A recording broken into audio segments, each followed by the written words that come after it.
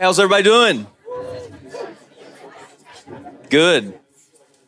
Come on, you guys ever want any feedback from your crowd? How are you guys doing? All right, come on. Hey, I'm Jason. This is my wife, Melissa. We pastor a church called Home. We were the original church to say, welcome home, okay? All of you that say that owe us royalties, okay? So we're in Knoxville, Tennessee, and I just met all of these guys just a moment ago, and I'm supposed to host this room, and so let's see if I get this right. This is Aaron, Earl. This is Earl, Josh, Aaron, Ronnie, and Greg. Come on. And so these guys are going to teach us a whole lot about budgeting, and so thank you guys for being here, and thank you guys for sharing. Oh, we're honored to be here. Good. Hey, thanks everybody. I'm Greg, and I'm just going to kind of facilitate some questions. These guys are really the experts, and so let me let you know who we kind of have on the panel and why they're on the panel. So this is Mr. Ronnie Bennett. He's a CFO here at Highlands Church, and they've done a couple things right. And so I think you'll appreciate getting to know their story a little bit and some wisdom they've gained along the way. And then you've got three pastors who are doing it. So you got an executive pastor, CFO, maybe in your church, or an executive pastor or a business administrator. And then we got some pastors. We want to bring a little balance. So the pastor's going to spend the money. He's going to figure out how to raise it and put it in the right buckets, okay? So that's going to really help us framework today's conversation. So a lot of our questions that we'll tee up for them, they're going to answer from their lane and how they serve at their church and their ministry and their context. And each of them are in a different place along the journey. So before we jump in, I'd love to get to know who's in the room. And that will really help these guys know how to answer the questions well as well. So how many of you are lead pastors? Lead pastors. That's awesome. We love coming into a room talking about money and lead pastors show up. That's awesome. How many executive pastors, CFOs, business administrators? Okay, cool. So mostly church staff. That's awesome. Okay, cool. We're going to jump in the last probably 20 minutes or so. We will frame that for your questions. So go ahead and thinking about now, hey, what's the one thing you'd like to know based on the experience in the room with us? And then we'll do our best to answer that if it's too detailed of a question. How many of you know we were talking about this beforehand? When you get into a room like this and you open up for Q&A, you never know what kind of question you're going to get. But if you feel like it's too specific for your context and your situation, it probably is for the entire room. But these guys would love to serve you. We would love to serve you if we can answer more detailed questions post-session and be able to make sure we have enough general session questions as we go through. Everybody good? Awesome. All right, so we'll start with you, Ronnie. As you here at CFO, you guys manage the budget, but the beautiful thing I love about Church of the Highlands is you guys don't manage the budget from a place where you are doing so well. God has blessed you guys financially, and you are able to manage just a couple more zeros, honestly, but you manage it as if it's a church plant. The way that you guys think in your structure, you don't overspend because you have it. So you guys have an incredible amounts of resources coming into the church, but you're wise in how you spend it. Could you break down a little bit of how you guys spend your money as a whole in the percentage categories? Sure. One of the things to remember is it doesn't ever matter specifically where the decimal point is. Right. If you follow the principles are always the same. Yeah. And if you follow those, the decimal point will move for you. God will move that for you. So for us, and so I may be redundant, some of you may know this, but our budget for the current year is always based on 90% of the income of the previous year. So we always go into the coming year with a 10% margin. And so we do that because if for some reason giving stays flat that coming year, you still have margin in your budget. So for us, out of that 90%, 35% is salaries and benefits. And so those two percentages are written into our bylaws, and we do not change them. They're sacred. You don't touch them. Last year, we spent 32% of our budget, which ends up being 22% of our total income. So, which is very small, but how we're able to do what we do is we have a great team of volunteers, our dream team that does that. And so one of the other deals for us or policies for us is just because it's in the budget doesn't mean you can spend it. You need to be you actually need to have a real genuine need.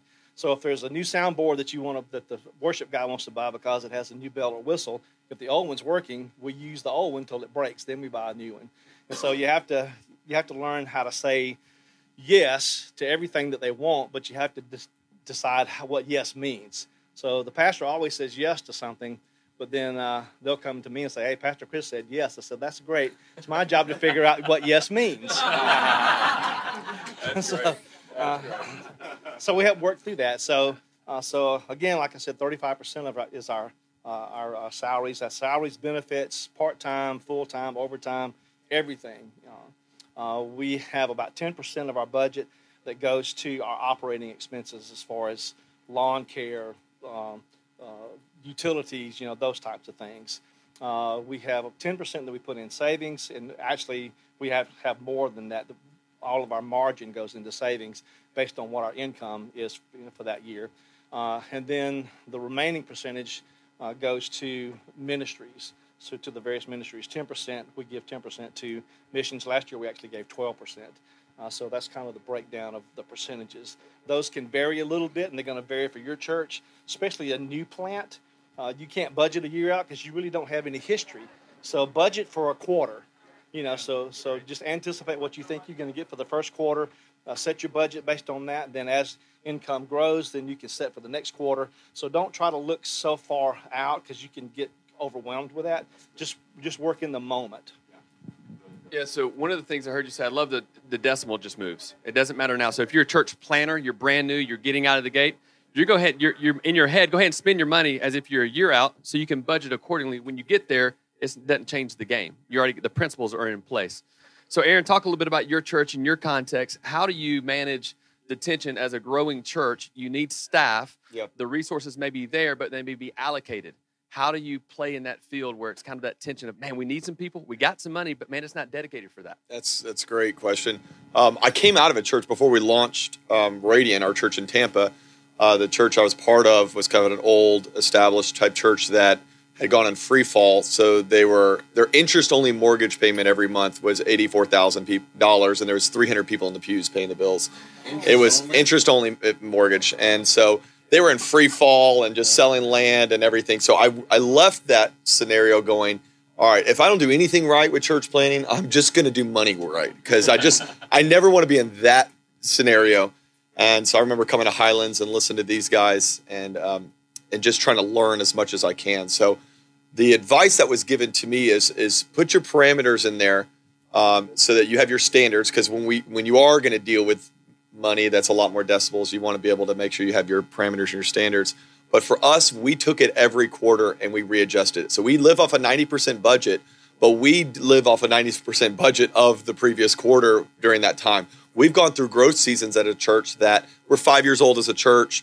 We've gone through seasons of rapid growth and then seasons where it's not. When it's seasons of rapid growth, there's many times, and this is because we're a little bit younger, portable locations, we don't have a mortgage yet, like all of those kind of things yet. So we have a lot more flexibility in our finances where I can call a board meeting and go, listen, I know we're at 90%, which is this amount of personnel, but we are in a growth season. Can we adjust it in this season? So we've gotten flexible with that. And I would encourage you, if you're in seasons of growth, work off of those quarters. We've done it in a half year too when finances are tighter. But one of the best things we did is from the very beginning, and I would encourage you with this, our very first check we wrote was to missions. Still the very first thing we do every month is to give to missions. We've never gone below 10%. Our first year, we gave over 25% of our money to missions just because we didn't have any other bills. It was like I was the only person on staff. It was awesome.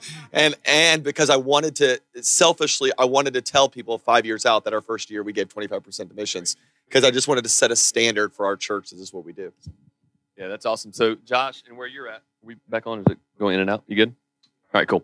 So, Josh, where you're at, not only do you have a growing church, you guys are just getting a building off the ground, and you've got staff. So, you've got another layer of tension. So now we need more people. We've got more resources, but we're building a building. Talk a little about living in that space. Yeah, thanks, Greg. First of all, it's just an honor to be up here. And, I was sitting out there as a, brand new pastor just 4 years ago. Now to be up here, I'm just making up stuff, to be honest with you. So I'm just getting lucky. He's the only one. Right. He's the only one. Ronnie, all questions are really, yeah. But, like Aaron's story, we came in and we learned the Highlands way of budgeting. before we started. So it kept us out of a lot of trouble. And I'm committed and have been from day one to the 90% of the previous year's income. Now, we did the same thing. We worked it by quarters and moved it around. But we were able to live with a lot of margin early on. And I've been so committed to the 35% of staffing that one thing, pastors and leaders, one thing I want you to just maybe push back on, maybe in your own mind, because you have to rethink church in a way, is to stop looking at to money as the solve all for that I need people problem. There's something called leadership development in the life of the church that can solve a lot of things. Part-time hires, stipends, things such as that. But we've been able to stick to this budget that we created, and we've had to stay disciplined. Man, there's things that come out, little shiny things hanging out in front of us. You're like, oh, I want that. Look at that LED screen. I want this. I want that. And you just have to say, that's not the answer right now. Because if I say yes to this now, I can't say yes to what God has for me later. So I'm going to be disciplined. And that pain of discipline is always less than the pain of regret later when you're trying to dig yourself out of a hole. So we've stayed faithful. We've looked at staff compensation studies that are done, churches our size, churches with our income. And we want to be as fair as we possibly can be and pay as much as we can. Some of our teams sitting in here for the position. I'm not just paying, the cheapest that I can. I'm trying to get the best people and with what we have. And then whatever scale I'm on, I keep the staff on the same scale, I'm not on this other scale over here. So I've stayed on that. And then the building side, we're building a little over $17 million project right now. And we just poured our parking lot yesterday, everybody. So we are fired up. I don't know how we're going to pay for it, but speaking of Greg and Daryl who are here, the guys from WIF, I know these other guys have worked with them as well. They're the most amazing people to work with when it comes to church financing, even savings accounts and things that we have with them. They've been huge in helping us with the vision. But I'm rambling a little bit. What I want you to know is if you'll stay disciplined to those figures, 35% salary, we're not going over that. We're going to be faithful to that. I know everybody wants to get paid more. Who doesn't want to get paid more? Great thing, everybody. Man, you sleep good at night. And there are things that you just need to look at every penny. Great, man. That's great. So, Earl, I'm going to add another layer for you. So you've got the growing churches, and all these guys pastor amazing growing churches. And you've got staffing that you've got to figure out how to work that in when you're growing and still keep pace with your budget numbers. You've got a building project you got to do. And then with Earl's situation, they just renovated a children's space. He's got a growing church, staffing, all the stuff going on. And somehow, some way, he still created margin that we've heard a lot referenced. And I think what we see oftentimes is churches want a project done now, but they didn't think about it when they wanted it 5 years ago, so they don't have the money now to do it. You've been in a position to think ahead. Talk a little bit about thinking ahead, how to plan ahead. What kind of margin now do you want to have for later? Okay, great questions again. I'm not sure why I'm up here, but thank you so much. Honored to be here. The margin piece, we learned this from Hodges as well, and he's a master at it. My pastor, his name is Rob Koch, and he's just an amazing man. When I was on staff at his church those 8 years ago, he would say things like, if we are going to buy something, we're going to buy a building, we're going to buy a piece of property, I never want to need to grow in order to maintain that next level that we're going to. Wow. So he branded in my brain, if you can't do it at your current level, don't do it. Don't budget on anticipated growth. Don't budget on anticipated income. And it really just has saved me, and I think our team, a lot of heartache. God has been very, very kind and gracious to our church for sure. And it's beautiful to see, what the Lord has done. But we have not had the stress of finances.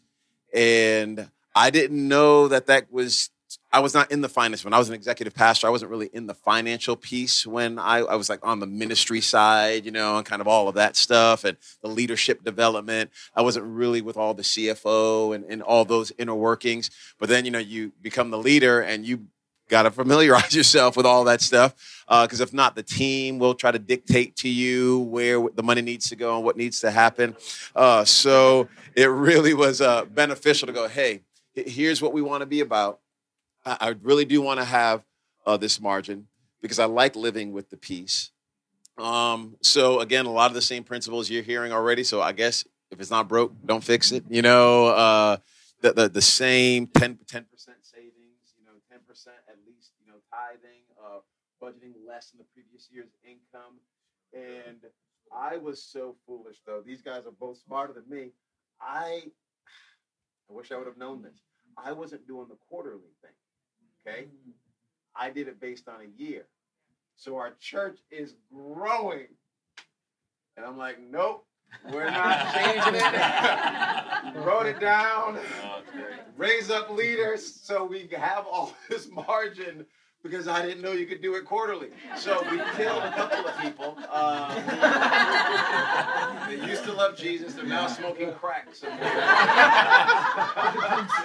That's right. Yeah, we sent them to Matthew Barnett at the Dream Center. And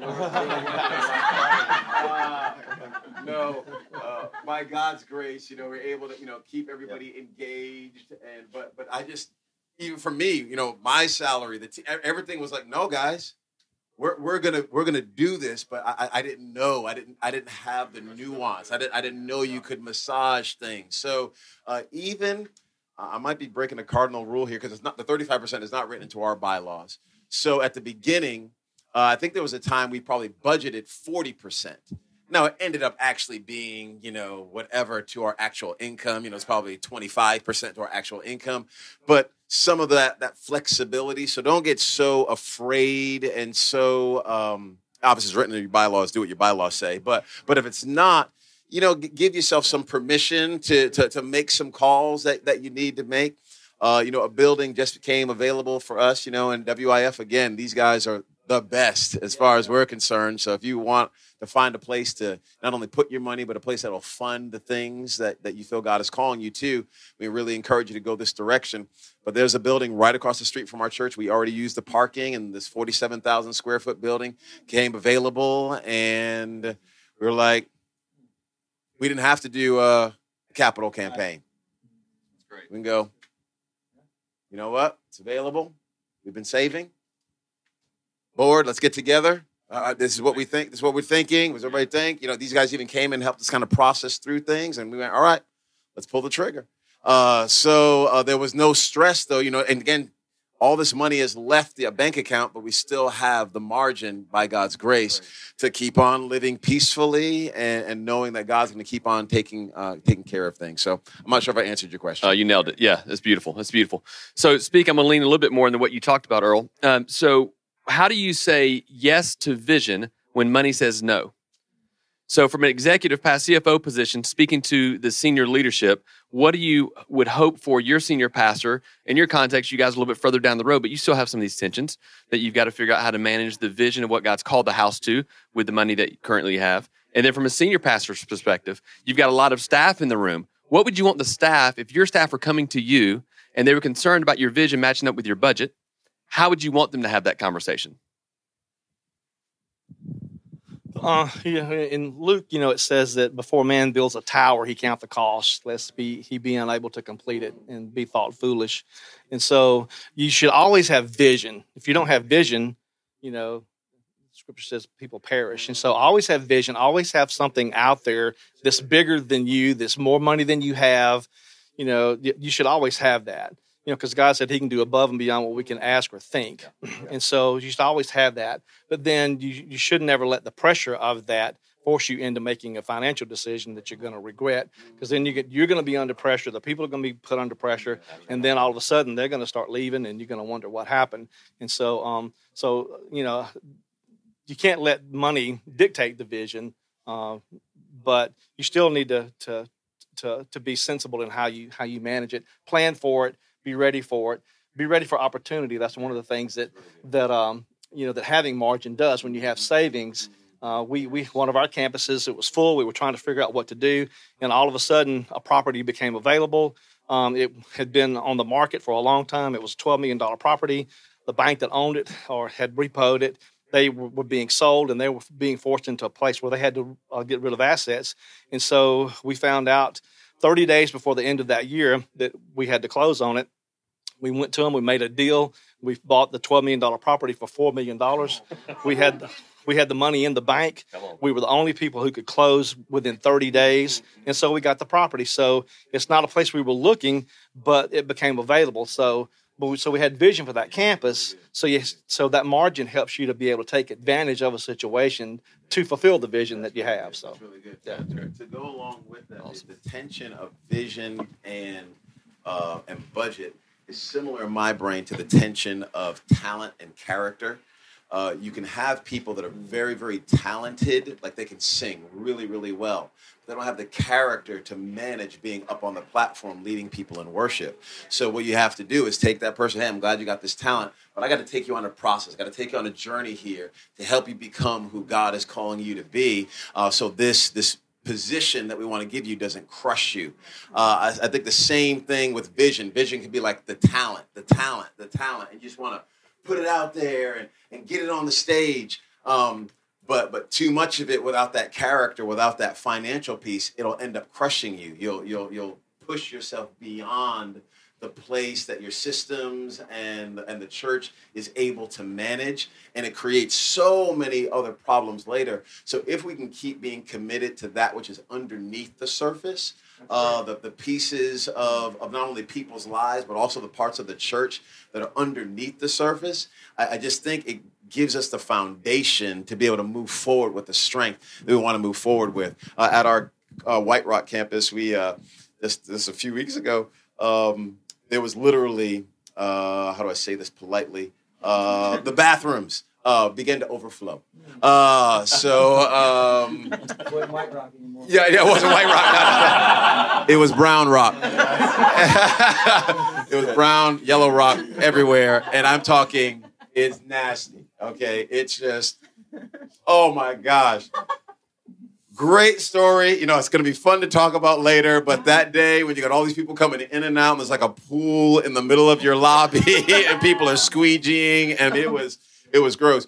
But it was something that you couldn't see that was impacting everything that you could see. It was the pipes that were blocked up, that were messing with what we were trying to do on Sunday. And I just think all that financial stuff is all the piping. It's all the stuff that's underneath the surface. But if it's not in order, it'll shut down what you're trying to accomplish and the people that you're trying to reach. How do you help your staff, Pastor Earl, when you guys lead with such vision like you talked about, and this go to either you or Aaron too, Josh, but when you've got that kind of vision for what God is doing and you've got the resources, but they're allocated somewhere else, and you got an executive pastor in your office, you're saying, hey, man, or hey, ma'am, we need to move the money. Hey, team member, we need to move the money and do something different because here's what the vision's calling for. How do you want that team member to receive that and process that with you as a senior leader? So they got to lead up and let you know, hey, that's great. You want to do that. But I want to remind you, we've got this other bill coming in due. How do you manage that tension? Because some of y'all live there a little bit. Yeah. None of your staff's in here, guys. You're good. You're good. Yeah. Yeah. I didn't hear any amens down here, Josh. No amens here. We dismiss them usually if they're not okay with it. The Lord has called them somewhere else. No, I'm teasing, of course. That's a tough one. I've been on a large church staff and had to go through the process of having budgets moved around. And, of course, you've got this, many times you've got these ideas in your own head as to what you want to accomplish in that area that God's given you to steward. And I think it's just good if the staff member and the team member can always remember that this is one vision.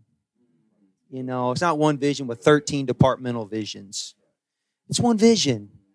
And we're here to support. Pastor, if you need a cut, give me a red pen. Let me get in there. I'll show you how to get $5,000. I would give, if we were in a position where we had to do that, we haven't had to do that, but I'd ask the team member, hey, this is what's in your budget. I need you to shave off 10, 15%. And that gives them the feeling like, hey, I've got a little bit of a seat. I've got a seat at this table. But it doesn't always work out that way. Some executive pastors, they're kind of wired a certain way. They're just going to say, well, we're cutting this, this, and this. And that's a different pill you've got to swallow. And then you just got to find it in yourself to just rise above all of that. You say, I'm not going to get offended. I'm not going to get angry, because that's going to taint everything that God's doing here. And it doesn't matter if I had that money and my heart gets wrong. Man, none of this is going to happen anyway. So you just got to have great chemistry with that team. Another point of that too is, if you're, an executive pastor, CFO, business manager, whatever your position is, one of your responsibilities is to make sure the pastor has all the right information. So, because they're the ones who are going to be responsible for this in the end anyway. And so you want to make sure that they have accurate information, timely information. And so, I've always found that they will always make the right decision if they have that information. So that's one of my most important jobs, is to make sure Pastor Chris has the right information. But then the other thing is, don't wait till you're at a place to see, can you save money somewhere? Always be looking for that. Always be trying to find that. I do that all the time. The guy back here, Kenny, raise your hand back here. I hired Kenny a couple of years ago. He's our purchasing agent. So Kenny's job is to find how I can buy a big pen for 5 cents instead of 7 cents. And so we have plenty of margin. We have plenty of money. But it's easy to spend somebody else's money. If it was your money, what would you pay? And so I'll always be looking for ways to save, even when you don't have to. So I love that, because so you've got a guy in the back and he goes and looks for deals. I mean, he's trying to save money. So here's what's beautiful about that. There's volunteers in your church that I promise you are coupon cutting queens. There's some people in your church that would love to go shopping on your behalf and save you money. My wife, if you want to hire her, I'm sure she would love to go shopping on your behalf. It'd be great for me too. But honestly, they may have a staff person. Again, the decimals moved a little bit, so they hired somebody. You may not be in a position to go hire him to go save money on the pens. But you can find somebody in your church that's looking for a ministry to get engaged. And what a beautiful opportunity. You're going to save the kingdom money, and we're going to be able to reinvest it in the ministry. That's a great opportunity for you guys right now as a volunteer staff role. And you can say you don't have a ton of money to pay somebody whatever, a full-time salary. $250.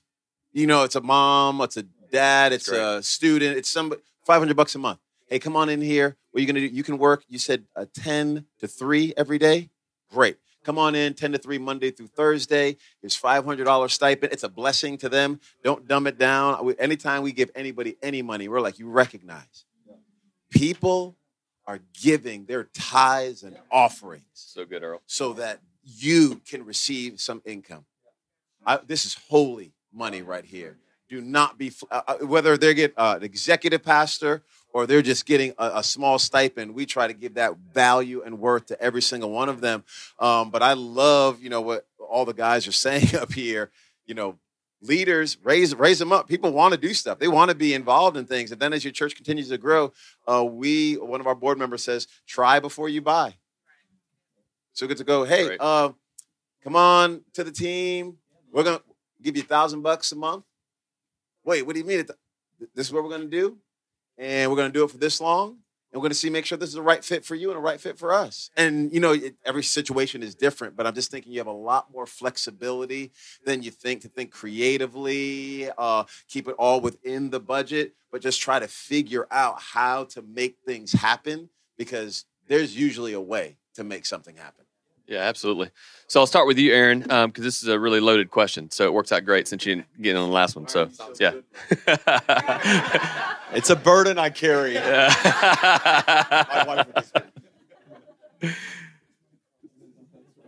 That's awesome. To talk about gym membership. No, I'm just kidding.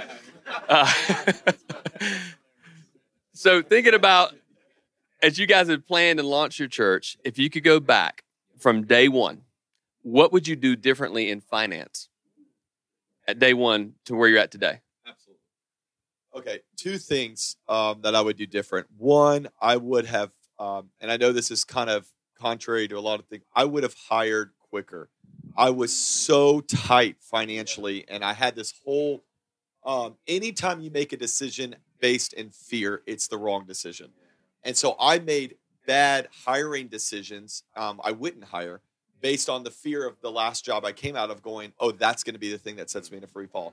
So it was actually a board member actually challenged me. He's like, why are you, we were 500, maybe 600 people before we ever had a full-time staff member at our church. It was stupid.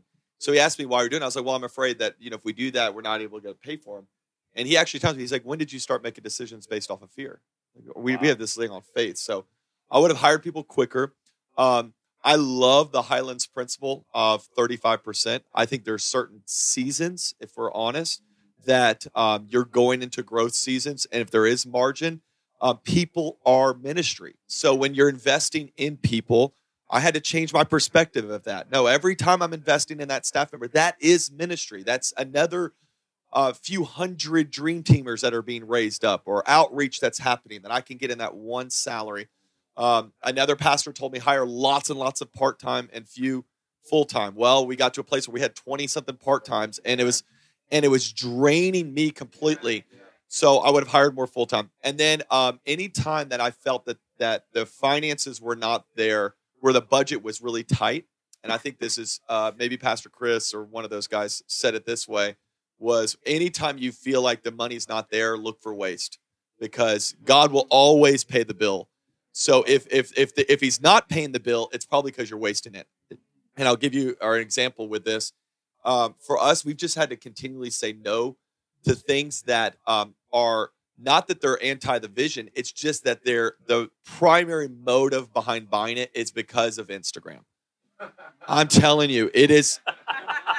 There is a demon called Nord. I don't know if you've heard of this. It's the Nord demon, okay? And if you're a rep with Nord, I'm sorry. But my team told us our whole vision won't happen unless we have that same keyboard that they have at Highlands and they have at Elevation and they have everybody's got to have that red keyboard on there. Well, we went 4 years, and I said, it's not in the budget. I'm not going to just buy it because it'll look good on Instagram and because it's going to be a cool thing. So we had to say no to things at first. And when we get through tight seasons, it's crazy how when you go out and buy stuff compulsively or because it looks good online, or we had to do that, how it gets tight a month or two later. And it's, maybe you shouldn't have wasted it there. Be good stewards and watch how God will bless you. That's great. That's great. Anything to add? From day one to today, what would you do differently? I wouldn't have been as tight early on. I think I was maybe too conservative. But then on the flip side of that, I look and say, had I not been, we wouldn't be in the position we're in today. I think that there were maybe some risk I could have taken, but I'm thankful for the journey that we've been on and where we are today. But if you start thinking that money's somehow going to solve all those problems, that's when you can get in some real trouble. So I just always try to keep the right mindset on that. And, if I'm going to err on one side, it's going to be on being too conservative. That's for sure. That's great. So one thing I love about ARC is it's family, right? So it's the good, bad, and the ugly. So I'm going to ask a couple ugly questions just because I think it's appropriate for the room. All of you have gone on a journey, and God has given you great influence. Your churches are winning. The kingdom's winning. We're all better because of it. But you've made some mistakes along the way, and that's inevitable for all of us. What is the one decision or one thing, or maybe it's a possibility it could have happened if it hasn't happened? What is the worst decision you've made as it relates to the church's financial decisions that you've made along the way? You're welcome. This might be counterintuitive, but this may be more personal. But my wife and I, we actually dumped all of our money into the church when we first got started. And it created massive tension in our home. And we're launching the church, and the church is going very, very well. But, to be super honest, I had notices on my door at times because I was getting behind on my personal bills, because I was we had moved from one city to another city. We thought, okay, no, let's live on this. Let's give all of this to the church. And we were just giving and giving. And it was not wise. It was not smart. It was a difficult time for sure. We had other medical bills that really made that even more problematic. So again, I'm thankful that we had some good board members that were like, hey, you okay? Yeah. I'm fine. I'm doing great. Everything's wonderful. But, they can kind of peer in a little bit and go, hey, we need to make some adjustments here. So, you can make sacrifices, and we're all for that. Obviously, we did it. And, you don't get into ministry to become rich, right? You know, that's not why you're like, hey, you know what? I really want to make the most amount of money I possibly can. Ministry, you know, that's not the place where we go. God's been very kind and gracious to us for sure. But that was a bad decision. And I also remember being on a staff team of a large church. And at times you're wondering, man, that tension of I'm giving 110% here, but I still feel like I'm maybe not making all the money I would like to make. So I want to encourage you who are on the team and those who come to you and ask those types of things. One, it's always a heart check for sure to make sure individuals are in it for the right reasons, but then not to stigmatize individuals and say there's something wrong with you because you're wanting to do well by your family. I just think God is a provider. He is kind. He is gracious. And we have found at times we had a great okay, I'll give you my last one. Then I'm going to be done talking. You talk about ugly questions, so this is an ugly one. I found out a number of our staff wasn't tithing a few years ago, and I personally wasn't the one checking that. But our CFO came to me and was like, "Hey, I don't think," and I'm like, "You're kidding." So we had a family meeting. That's great. We sat down, and I don't know how any staff person would ever think it's okay to be on staff, to receive tithe people's money, and not tithe themselves. I have no idea. So we went on the board. If you get $1,699 in your paycheck, then your tithe is $170. You round, and this is what we're going to do. And if you haven't been doing that, hey, I still love you. But this is going to change immediately, and I think me not keeping tabs on that was something that was a mistake. So love that. A long answer to a short question. That was great. Can I say one thing on this? Please, yeah. Probably a trap that you can get in, and hopefully there's no worships or creatives or technology people. I'll just say that if you will hold off for a little bit on the newest and best. It is so tempting, and here's what I've heard, and I finally got it. You know, I feel like your kids might not lie to you like mine do. Mine like try to get their way of doing it. You can kind of catch on. I caught on to our teams where they go, Pastor, I know it's more expensive, but if we buy this, we'll have it forever. You heard this lie? We've never had anything forever. We're only 5 years old, and we've upgraded our sound system 3 times. It doesn't make sense to me because it's going to be, but this one computer will have forever. It's the newest, best. It's not. In a few months, that computer is going to be a little bit cheaper. You can do it. I mean, we buy this video wall. So if you'll just hold off of, what is it? Hold off of what you want now for what you want most. Right now we don't have the facility that our dream home yet. So we're just pushing lots of money away. And we actually had our CFO talk to our staff and say, hey, we're a family and we're saving for our dream home. So we're going to give up what we want now for what we want most. So we're not upgrading technology, and we're not going to do that. I know you want to, but listen, it will be better in the future. So I think that vision, keeping it in front of people. That's a great segue to the thing I wanted to ask Ronnie and Josh. You're in the middle of building programs. When do you start saving? And what percentage of your budget did you start saving to get to where you could do the buildings? And you may have to go back a little ways as far as the history of the church and how many buildings you have now. But back when you're starting on your first, second, third, when did you start? Well, you start saving at the beginning. You never don't save.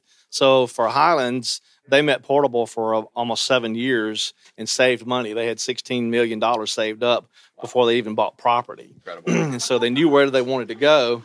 So they were just disciplined in we're not going to do it. And so you have to be, determined of what you want the most and save for it now. And so you save from the very beginning. Yeah. There's not a point when you start. So with that, there was an accountant, right? Pastor Peter's dad was like yes, a controller or a comptroller or something like that. Yeah. So I'm so glad that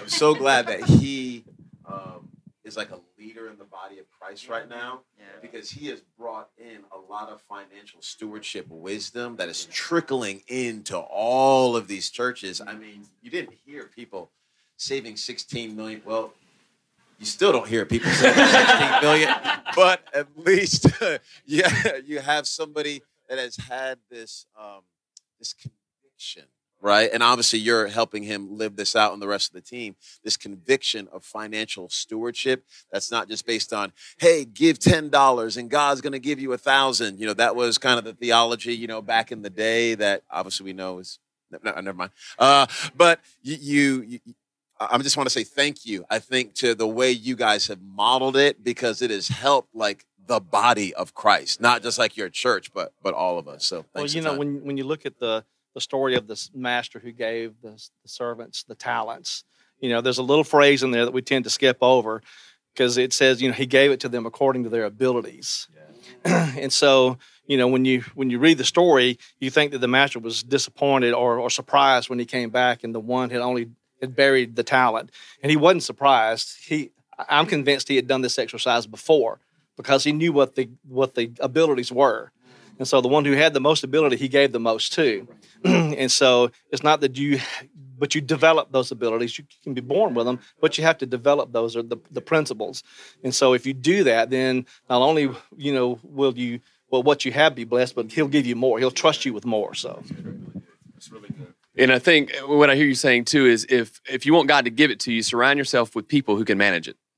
You know, so if you're praying for it and believing for it, you know, the Bible opens up and God formed the earth and then he filled it. If he doesn't have a form in your church and people to form your budgets, he's not going to fill your budget because he doesn't know where it's going to be a waste of money. So make sure you've got a good form and a solid foundation in order to know where there's dollars and have people who can manage it, even at a volunteer capacity. Heard a couple of you guys mention, hey, I've got some elders. I've got some folks on our board here helping us manage our money. It's okay that you're a pastor. You're not called necessarily to be an incredible, you know, finance director, but God has called you to recruit some people that are. So bring some people around you to help facilitate that. Josh, so you're in the building project. You guys saved an extraordinary amount of money before you got into your space.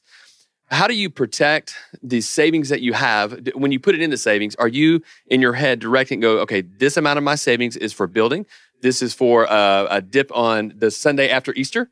Y'all have those, right? Yeah, that little dip there.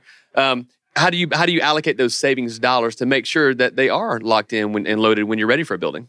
Yeah, well, if we're not using it, if it's allocated to savings, you know, that's for whatever God wants it to be, and we plan for it to be. You know, the plans of the diligent lead to plenty. That's what the scripture says in Proverbs. So we started planning, okay, what would life look like if we had a mortgage payment on a building that would actually serve our needs for where we're going, not where we are now. What does that look like? And let's start pretending like we're paying for it by putting it in savings. Yeah. You know, that's one way to think through it, where you can start preparing.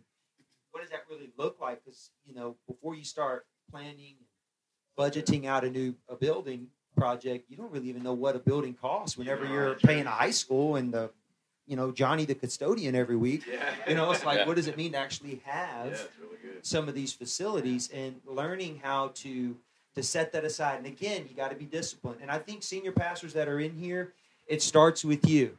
And I'm a little more detail-oriented. God just gifted me that way. I don't mind the details. I like them. I like getting in there and looking at those things. But I've heard some lead pastors say, details aren't my thing. Well, buildings aren't your thing.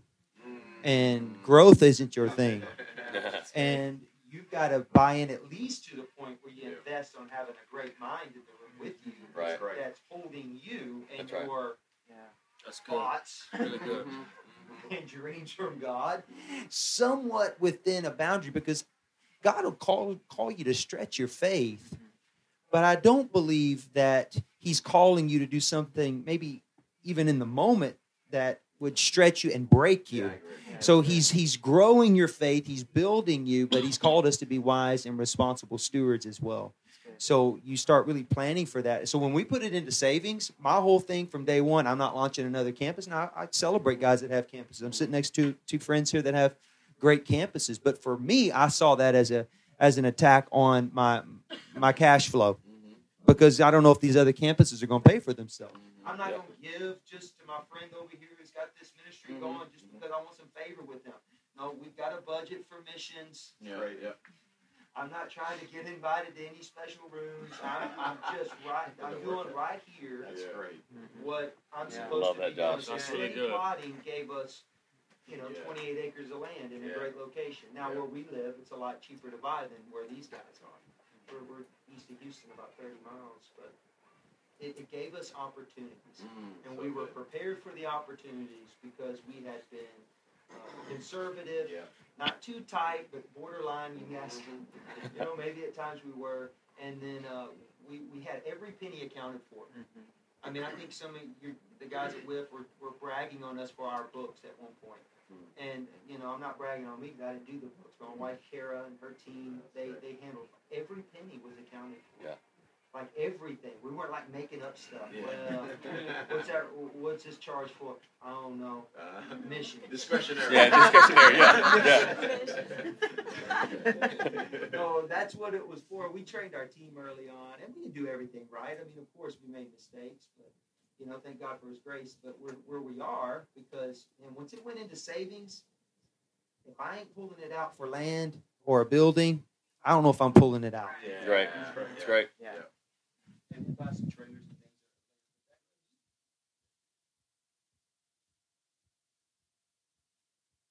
Trailers. That'll get you in trouble today. Hey, so back. Yeah, you guys are your own country over there. Hey, so you guys prepare your questions. I'll ask these guys one more, and then we'll go into the audience to ask some questions. But give us, you opened it up, Ronnie, and talked about, hey, the principles matter no matter where the decimal's at. So if you guys could kind of think real quickly on what is the one principle that you feel like has been your guiding principle to managing money well, to where when God said go, you could go without the strings attached of worrying about what was going to happen financially? Just one word comes to mind, and it's always have margin. As much margin as you can have and still do the vision. Because God will open a short window for you to do something, and you have to be ready when that window opens. So, that's really good. Aaron? I think integrity is an overlooked trait. That if you, probably one of the worst things is we're going to raise it for this, but use it for this. Wow. And I'm telling you, you can get away with it, but I'll tell you, you'll see your budget start tightening. And it's not because your people know, it's because God knows. And I just think he's so good at resources. To think that he owns, the cattle on 1,000 Hill, and if you're not getting those bills paid, it's not on his fault. I think it's because he's looking down and going, there's an ability, there's a stewardship process issue here. So I would just make sure, man, that we are really good at. We've made commitments before that it could have been so easy for us to break those commitments because this thing looked better or this thing would have gotten more people in the church. But man, stick to your word. God knows it, and integrity is your most valuable asset you got. Man, I can't really make that any better what these guys have said, but maybe stewardship, just the idea that it's not mine, it's God's. And when you start looking at the money as God's money, it really makes you think about how you're going to spend it differently. Not only am I accountable to God, but look at these people out here. She cuts hair and she got 2 kids. Man, that $200 is precious to God. It's precious to me. And if somebody gets an attitude about, man, I need this and that, listen, man, we ain't got time for that. Go find somebody that'll put up with that because we're not doing that. And our team has that heart, man. It's precious to God. When we make those promises to people, hey, we're raising money for this. We've never done a campaign. Cards and pledges. We just know where we're at, and then doing what you say you're going to do. Oh man, people are, now that we're building, people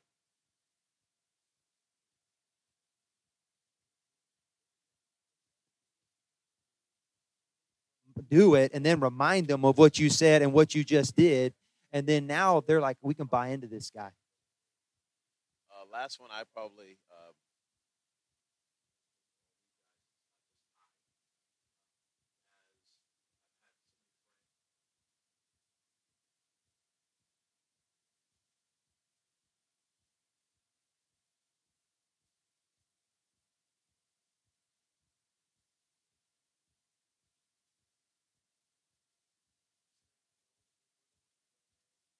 step and lead in generosity, and let the church know this is how. This is definitely not something you have to do, but I stumbled upon it when we were just getting started in our church.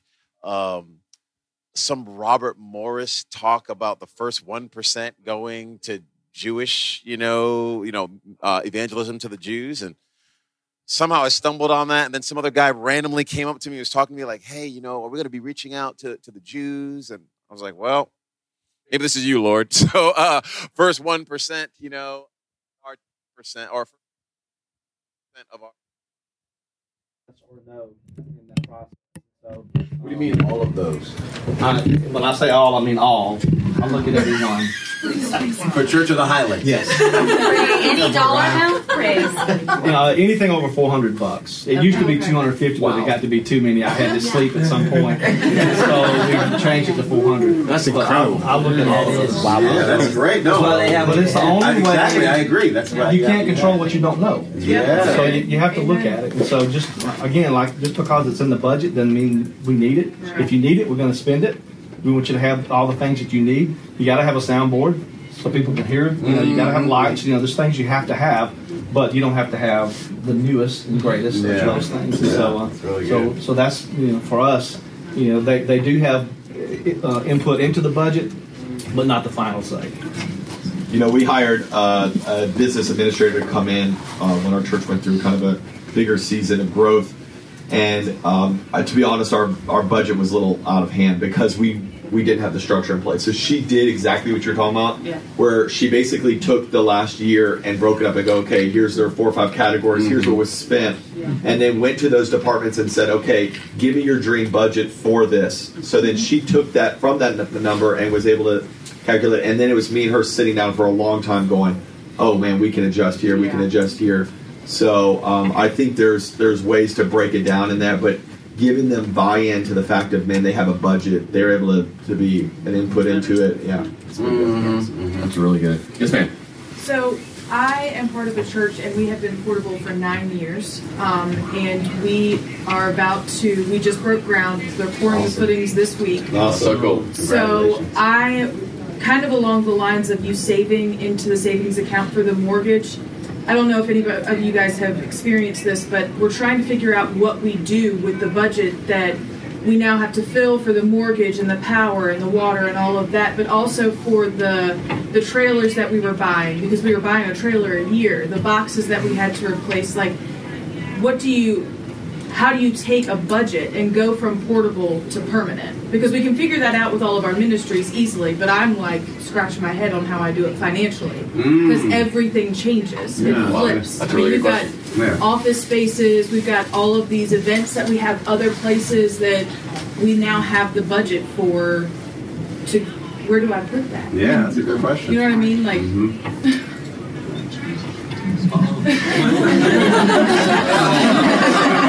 You're gonna shift some expenses from the portable to that building. Because now you're gonna have a bigger light bill. You're gonna have lawn care. You're gonna have plumbing, liability insurance, and property and casualty insurance. You're gonna have a lot of things. Maintenance on that building, things that you didn't have before. And so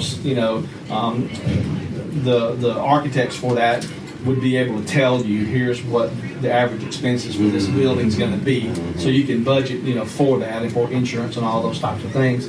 And then you look at what does that building replace, and so then we take that money. If you still operate the ministry part of what you're doing without having to spend the dollars on the operation piece, you put that into your margin at that point. Absolutely. Yeah, I was going to say definitely go the conservative. Go as conservative as you can. Keep it as tight as you can, because you don't know the things that you don't know yet. So it just helps you again create that margin, that peace in your mind.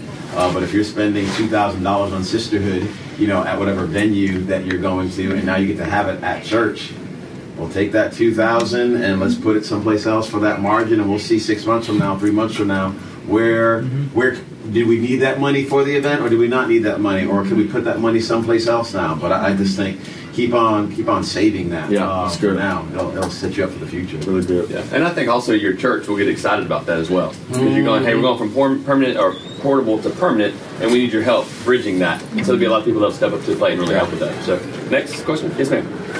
I know you were talking about having your staff have buy-in, setting up their own departmental budgets. Do you ever have any? Are they liable? Like at the end of the year or quarter or whatever, when you review the budgets? Daily. Absolutely, yeah. How? Well, if the accounting system that we have, once the budget's approved, then we set limits in there, and so if they try to spend over that, the system won't let them do it, and so then they have to come and ask permission to shift something. And so, if they over budgeted for crackers for the kids and under budgeted for diapers, then we'll adjust the budget accordingly, to accommodate that. But yes, they're held liable for that. I give all our campus pastors, they all have a report that I give them on how much income they got, how much money they spent, if they're in a new building, how much that money that building cost. So some of them get a little cocky with their percentage of income, but then when they have to pay what could be a mortgage, exactly, it's a little bit different. Don't wake them up. I love it. Yes, ma'am. You spoke about accounting systems. So I work in accounting, so we're so used to using the QuickBooks or whatever.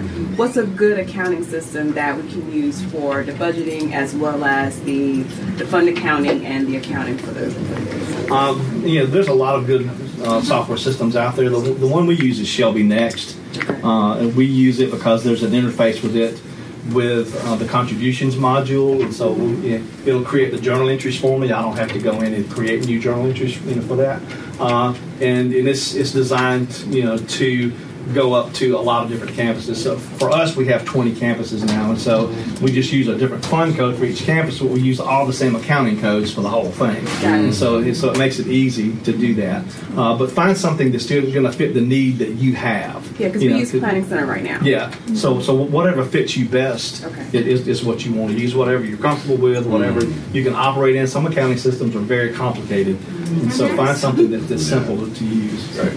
Yes, sir.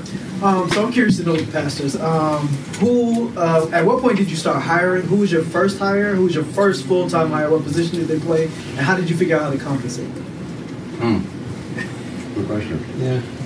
I think every setting is different. Yeah. I get asked that question all the time. Who should I hire first? Well, who do you need first? What's hottest on your plate right now? Because you may have great dream teamers operating within their gifts, and they love what they're doing, and they're highly competent, and they can take care of it for this season. So I think it's up to each setting. We've used different scales. Leadership Network has a pay scale that's out there that you can get kind of by your church size, denomination, if you're a denominational church, region of the country. There was another that I used. I think it was called the Church Church Compensation. Yeah, that's it. Church Compensation Survey. That's what we used early on, and we use Leadership Network a little bit this year as well. But it just gave us a great opportunity to just look. Hey, what should a children's person get paid part-time? This region of the country, this level of education. Where are we? Let's go there. It's not just a number you pull out, out the air. At least we've never done that. We've always tried to stick to some type of a scale. We've got time for a couple more. Yes, sir. My wife and I do bookkeeping for a bunch of churches, and we have everything set up like the ARC system, and we're trying to figure out a good balance of offering suggestions and helping, but also not, crushing dreams and souls, and dreams and souls. This example would never happen, but if a client says, "Well, we have to empty the bank account because it's Easter," how do we offer valuable input as just kind of, hey, we're just the helpers, kind of balancing and assisting with that. So you don't work on the staff, you're not on the staff team. They're like contract. We do both, but yeah, more on the contract side, I guess. I can probably help you with that. Yeah. From an administrator, we would be what WIF does would be a third party. So we do lending for churches. So we have to tell churches, hey, listen, your margin's not there for you to handle the loan that you have. So, but we try to lean into it's never a no, it's a yes but. So it can never just be a flat out, absolutely not, this is never going to work. It's like, no, this, yes, it will work. But here's some steps you got to take to get in a position where you can make that work. So I would never be hard line with them, and we're never hard line with them. It's always a yes, but here we go with the how we get there. And that'll save the relationship and probably keep your paycheck. So this is kind of twofold question. So as a church plant, you don't have a lot of staff members, but you have to manage finances. And how do you manage the integrity of that, of knowing there's not as many layers to, like, you can't distance yourself as much from the finances when you're smaller? And so how do you oversee that? Josh, you mentioned that your wife does your bookkeeping.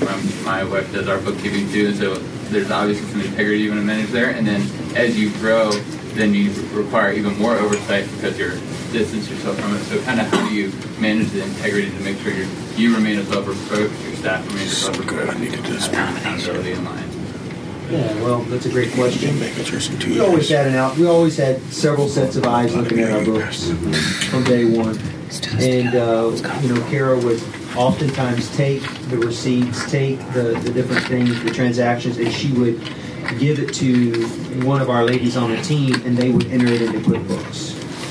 So Kara's responsible for it, but she's not actually doing it. There's always accountability, an extra set of eyes that are on that. We've got real strict protocols on how we handle money from the time. I mean, we never have a moment where we take money back to the office or to our home from Sunday. We're portable. We have a police officer. It's already counted. It's already done the way the bank likes it at the school with the team, and they go straight to the bank. So, we just never wanted to put ourselves in a position where, hey, Kara's car got stolen. Oh, yeah, there was $50,000 of cash in there. And then Kara shows up and she was the first. Really weird. God turned this whole thing around. He's faithful. The annual report too, is what you're giving is done. We don't always listen. We give percentages, and our trustees they look at the books. They hold us accountable there. We had a year, and I think you got to use wisdom as to who you bring onto that team. They got to have your heart, your vision, but also be willing to tell you no and be honest with you.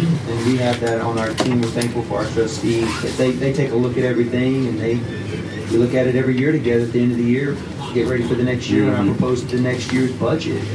So we've never really worried about how far we are away from it. It's more like who else is looking at it. And there's just a high level of transparency there. That's right. Does that make sense? Yeah, that's really good. That's really good. All right, we got one more episode. It's going to be the best one we've asked yet. I hope. You talk about Pastor Hodges says yes, but people have to come to you and have that discussion, and you figure out what yes really means. So my question for you is, sitting in your seat, say you're part of the campus leadership team, sits down and plans out the calendar for the year. Are you involved in that meeting? How does that look so that you know what's coming down the pike? Yeah, so I'm on our executive team. There's 9 of us on that team. And so we're all involved in all the events and all the planning. Anything that's going to be happening. We talk about campus launches. How many of you think they'll be, where we think they are. We all decide the hires. I set the percentage of number of hires that we can hire to stay in budget. But then we all challenge all those hires. Do you really need it? Is it necessary? If you launch a campus, you're going to have a campus pastor. But you don't have to hire a receptionist, because you can do Sunday without that. And so we challenge each other on those hires. And so we're all involved, in that decision making and in that process, so we know what's going to be happening. It's good. Yeah. Really good. Thank you. So thank you again, guys. Can we give them? Yeah, absolutely. Really good.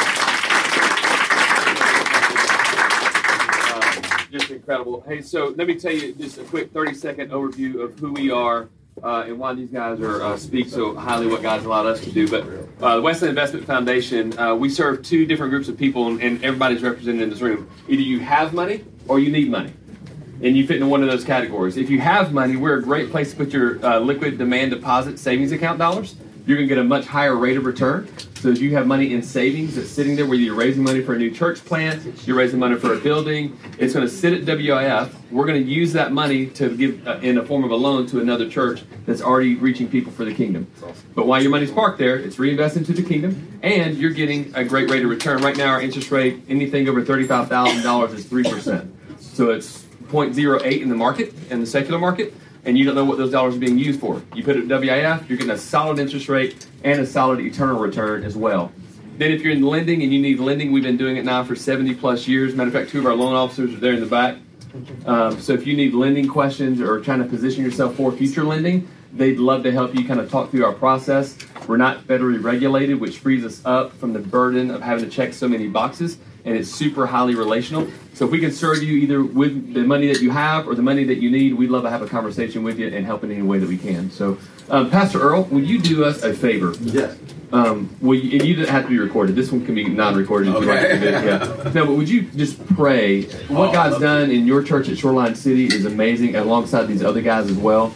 But will you just pray for the anointing of the favor of God on their ministry? That'd be my honor, yes. Father, thank you so much for how good you are. Thank you that you're on our side, that you're fighting battles we need to know that you're fighting, that you are putting things in order that we need to know that you're putting in order. So we just give you praise for your goodness, that you are with us, for us, and leading us and guiding us into all truth. Father, I pray over all of my brothers and sisters in this room. I ask, God, that each of us would continue to honor you behind the scenes and up front.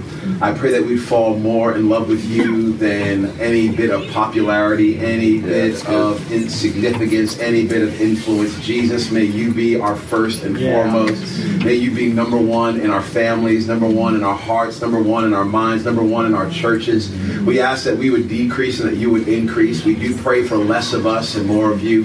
All we really want is your kingdom to advance. All we really want is for your name to be made known. So God, would you use every single one of these churches for your cause and for your glory. We pray for a fresh outpouring of your spirit. We pray for new fire. We pray for fresh insight. We pray for clear ideas. We ask for unity on teams. We pray, God, there to be such synergy and momentum. And those of us who might even be in a tough spot right now, we thank you that your yoke is easy and your burden is light. That you're able, God, to tear down strongholds. So would you do the impossible, and would you shock all of us with how you're able to use our lives and our ministries for your glory? Because God, this is not about us. This is all about you. So let your kingdom come. Let your will be done. Let it be on earth as it is in heaven, in every one of our communities, in every one of our families, in every one of our lives. In Jesus' name we pray. Amen. Amen.